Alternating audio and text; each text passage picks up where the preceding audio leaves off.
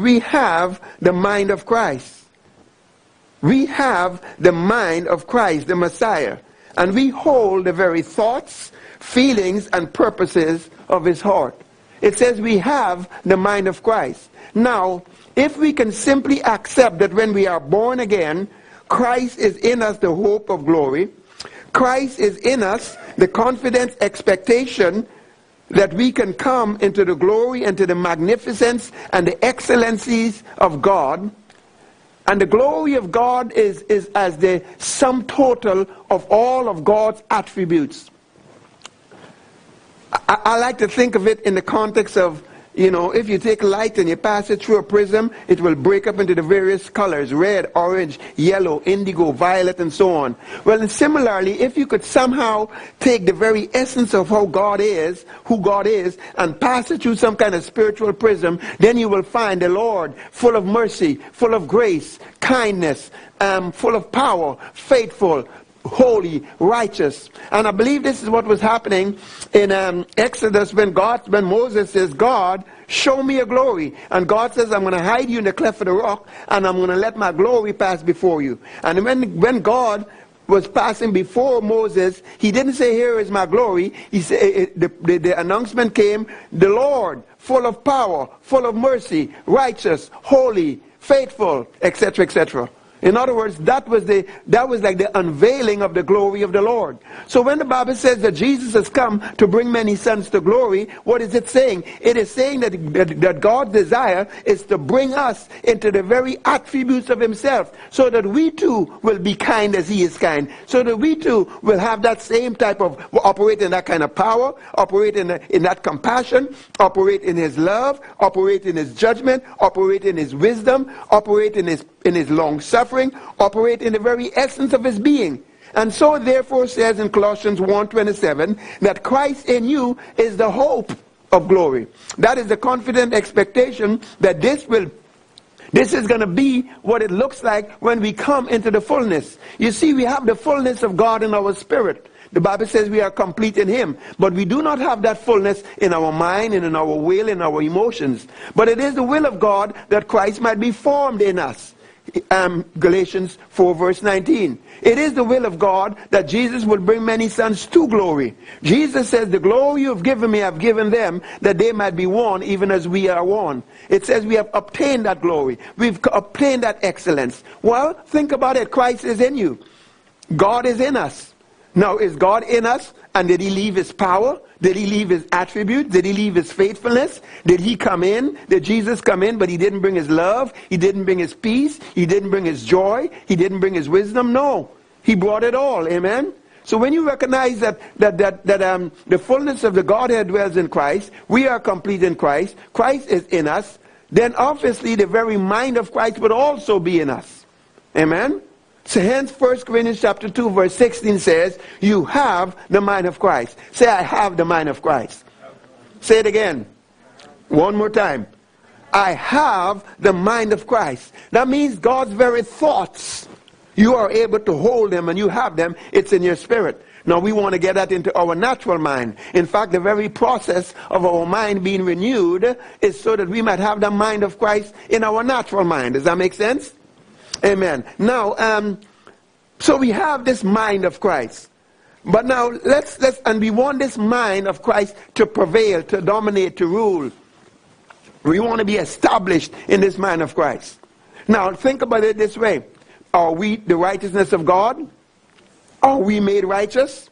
Yes. But because you are righteous in your spirit, you can be righteous in your spirit and not do righteousness. And not have the benefits of righteousness if you don't walk it out. Is the love of God shed abroad in your heart? Now what if you didn't walk in that love?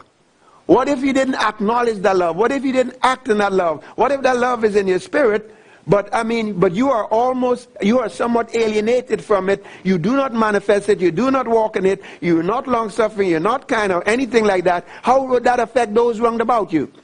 How would that affect you? In other words, you can have the love of God, but you got to walk it out. You can be righteous, which you are, but you got to walk it out. You have faith, but what if you never used it? Would you get the benefits of your faith? No.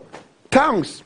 The ability to be able to speak the very mind of God, pray about things that you know not what to pray for as you ought, and all the very many benefits that goes with speaking in tongues. But what if you have tongues and ability and the grace of God to speak in tongues, but you never speak in tongues? Would you benefit from it? No. Is healing in your spirit? Does the Bible not say that your spirit is life on healing and health and wholeness because of righteousness and a union with Christ? But if you don't draw that healing out, what would happen? Sickness would still reign, would it not? Well, similarly, you have the mind of Christ, but we need to draw it out. We need to function in it.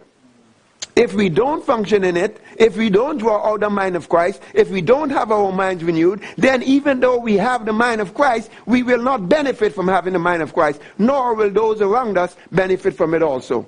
Because in the final analysis, your life is not for you, but it is for him and it is for them. Amen? Alright, so then we need to examine this mind of Christ. What is Jesus' mind? What is his attitude? What is his mindset? What does it look like? What are some of the elements of this mind? Because here we have in 1 Corinthians 2:16 that says we have the mind of Christ, but flip over to Philippians chapter 2. Blessed be the name of the Lord. Glory to God. Say, I have the mind of Christ.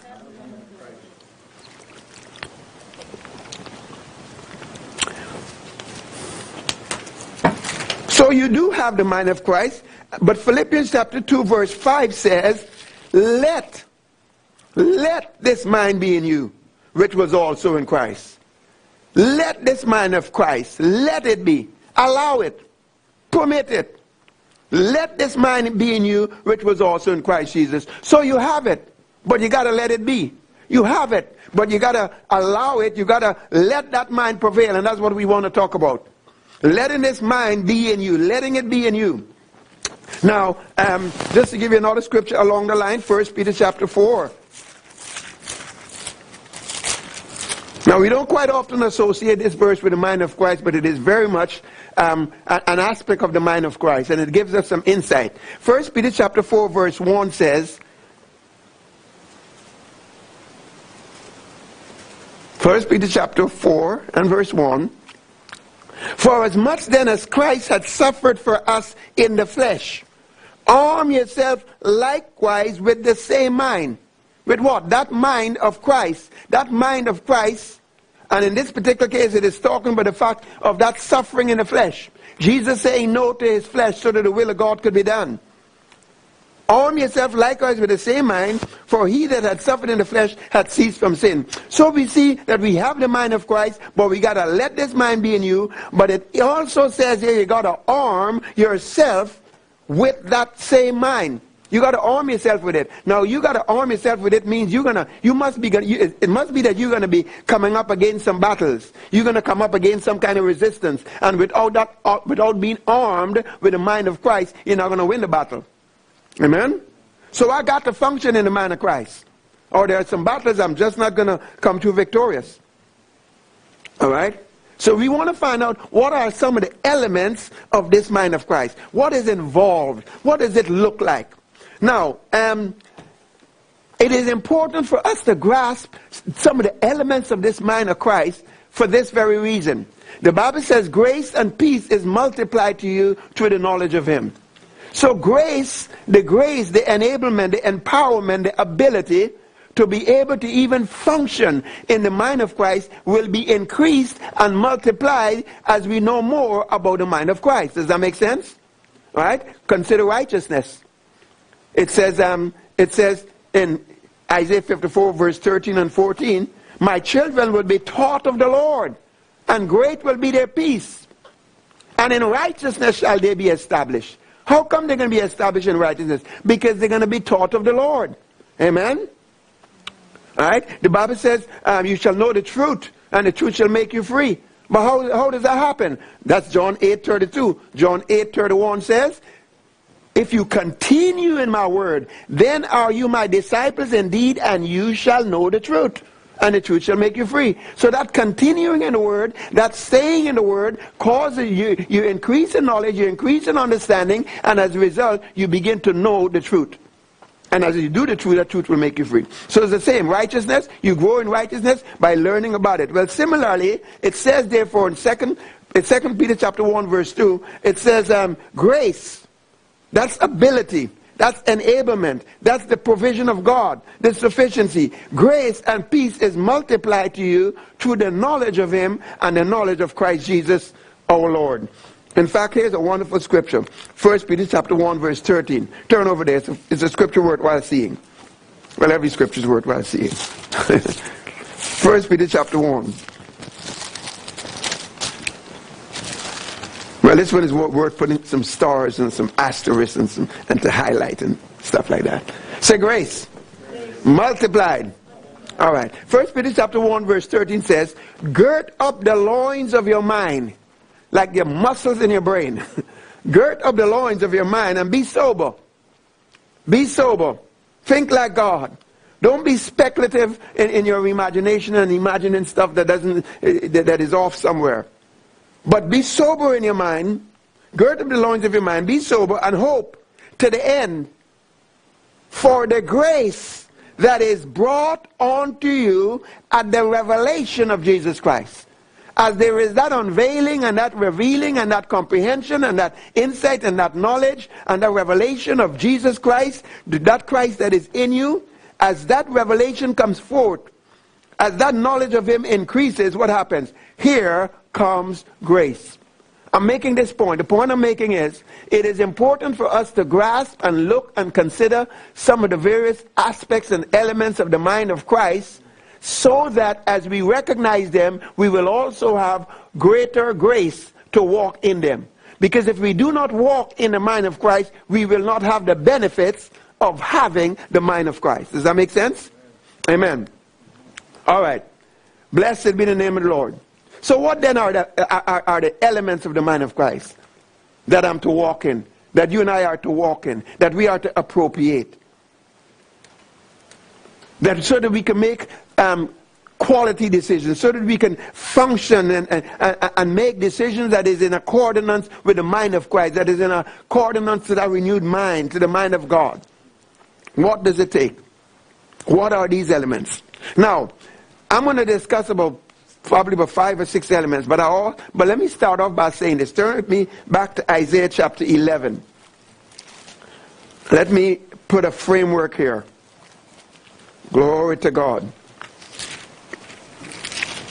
Let's go to the end in the beginning. Amen? Hallelujah. All right. Isaiah chapter 11, reading from verse 1.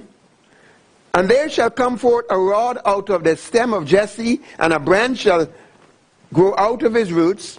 Talking about Jesus. And the Spirit of the Lord shall rest upon him. The Spirit of wisdom, understanding, counsel, might, knowledge, and of the fear of the Lord. And shall make him of quick understanding in the fear of the Lord. Now the Amplified says regarding verse 3, and shall make him of quick understanding, and his delight shall be in the reverential and obedient fear of the Lord. In other words, here is Jesus. The Spirit of the Lord is upon him. Is the Spirit of counsel, the Spirit of might, the Spirit of knowledge, the Spirit of understanding. And it is the Spirit of the fear of the Lord. But in all of these various dimensions of the Spirit of God that is on him, the Spirit of the fear of the Lord, that's his delight. Amen? This is the one that he treasures the most. This Spirit of the fear of the Lord, honoring the Father, honoring God, holding him in high esteem above everything and everyone else. And then from that, okay, so hold that thought, flip to Isaiah chapter 33.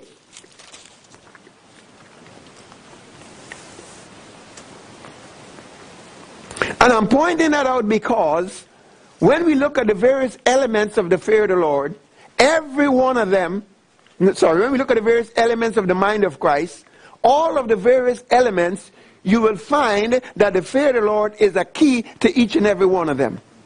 And when you recognize that to be the case, then you will see why Jesus, his delight would be in the fear of the Lord. All right? Isaiah 33. reading from verse 5. The Lord is exalted, and he dwelleth on high. He hath filled Zion with judgment and righteousness, and wisdom and knowledge shall be the stability of thy times, and the strength of salvation. The fear of the Lord is his treasure. Now this is an interesting verse in some other versions, talking about the wisdom of God and the knowledge of God being the stability of our times, and the spirit of judgment and the spirit of righteousness. And then it comes down to this last phrase, the fear of the Lord is his treasure. There's a version that says the fear of the Lord is his master key. In other words, here is God, and in God there is wisdom. In God there is righteousness, there is judgment, there is salvation, there is righteousness, there is the glory, there is holiness. And the fear of the Lord is the master key.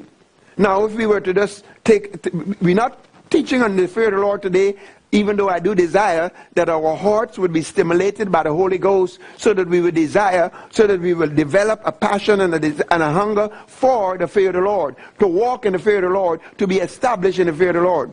Amen? And so as to be able to stimulate that, I'm saying these things as well, even though we're not getting quite into the fear of the Lord as such. But if you were to study it out, you will find wisdom. The fear of the Lord is the beginning of wisdom. Understanding, fear of the Lord. Knowledge, the fear of the Lord is the beginning of knowledge. Amen. And then we go on and on. We go to righteousness. It says in Malachi 4 and I believe verse 3, that unto them that fear his name shall the Son of Righteousness arise with healing in his wings. So even when we study the various attributes of God, we will see that the fear of the Lord hooks right up with them. Consider holiness. We can easily receive that God is holy, can we not? Amen. And it says in 2 Corinthians chapter 7 verse 1, having therefore these promises, brethren, let us cleanse ourselves from every filthiness of the flesh, and perfecting holiness in the fear of the Lord. So all these very attributes of God are connected to the fear of the Lord. And if God is in you and God is in me, and he's in us with all of his glory, with all of his excellence, with all of his attributes, and he wants his very own attributes and nature to be manifested through us, and he says the key, the master key to all of his attributes is the fear of the Lord, and he's in us with all of those attributes. Don't you not think that the key to those attributes that are of God, that are with us, within us, being made manifested and flowing out of us, would it not be the fear of the Lord also? Amen. Does that make sense? Amen. Hallelujah. Having received the kingdom of God, let us have fear that we might serve God. Let us have grace that we might serve God with reverence, ungodly fear. Hebrews chapter 12 and I believe verse 28. Titus 2 verse 10 and 11 and 12. The grace of God that bringeth salvation teaches us what? Teaches us how to live soberly and righteously. In other words, it teaches the fear of the Lord. The grace of God will teach the fear of the Lord. The grace of God will teach the reverential respect and honor and magnification of the Lord, and recognizing that he is so set apart that there is no one good as the Lord, that will see his great goodness, that will see his magnificence, that will see his holiness, that will see his compassion, that will see his love, that will see his mercy that endureth forever. Amen. Because you see, the fear of the Lord is not being afraid of God. The fear of the Lord is not this, God has this huge hammer or fly swatter getting ready to swat you. Part of the fear of the Lord is seeing the great goodness of God. Amen. We'll come to that in some future lessons. But the fear of the Lord is God's master key. Is the very master key. And the fear of the Lord was Jesus' delight. So now as we study the elements of the mind of Christ, let us bear that in mind. Let us bear in mind the fear of the Lord and reflect on it from time to time. All right? Without turning to it, the Bible says in Hebrews chapter 5 and verse 7 that Jesus was not heard in the time of and I believe it is referring to when he was in the Garden of Gethsemane, where it says, in the days of his flesh, when he had offered up prayers and supplications with strong crying and tears unto him that was able to save him from death. He was heard in that he feared. He was heard because of his reverence for the Father. He was heard. He had so magnified God that even above his own self, is above his own desires. Amen? Hence his prayer was, your will be done, not mine. Amen? All right. Blessed be the name of the Lord.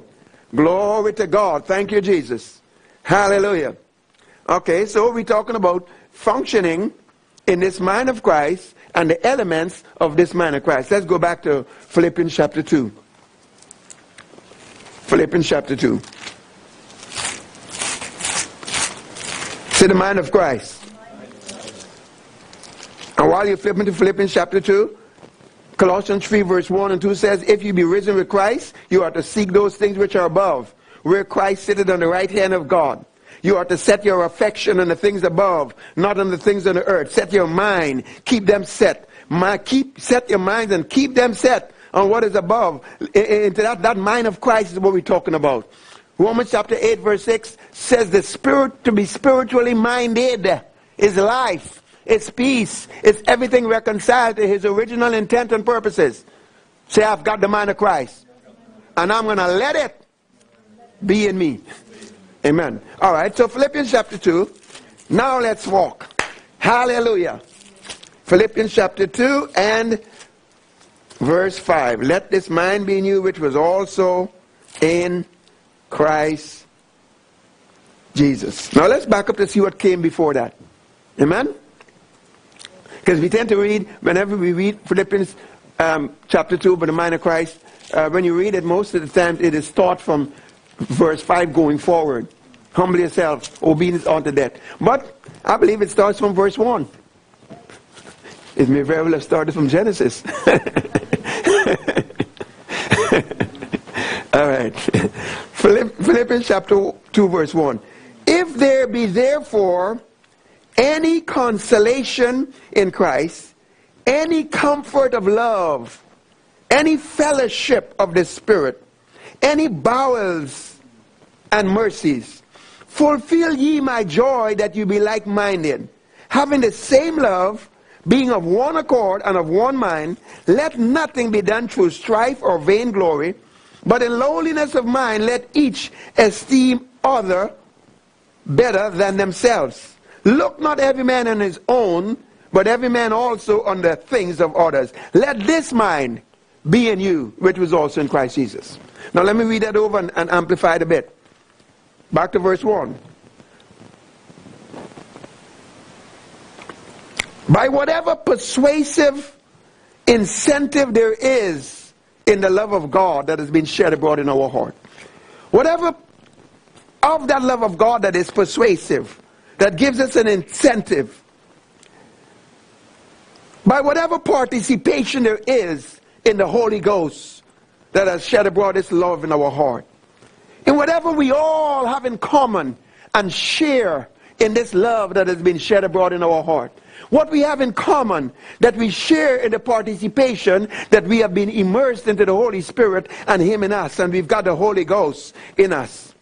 By whatever depth of affection and compassionate sympathy that comes out of that realization, fill up and complete my joy.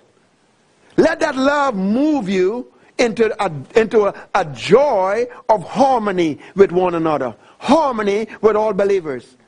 Let it move you into that place so that nothing is done by factional motives, by, the sex, this is this group and that group, the little groups and groups within the church, within the local church, within the body of Christ. Let nothing be done. Let this love that moves us, this love that we share, this participation in the Holy Ghost, Ephesians chapter 4 calls it the unity of the Spirit in the bond of peace.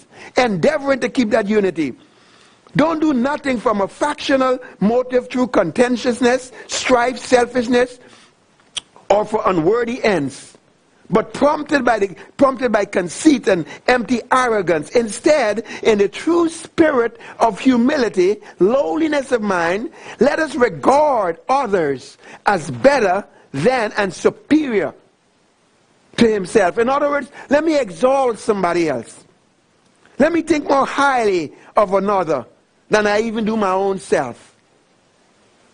Let each of us esteem and look upon and be concerned for not merely his own interests, but also for the interests of others. Let this mind be in you, which was in Christ Jesus.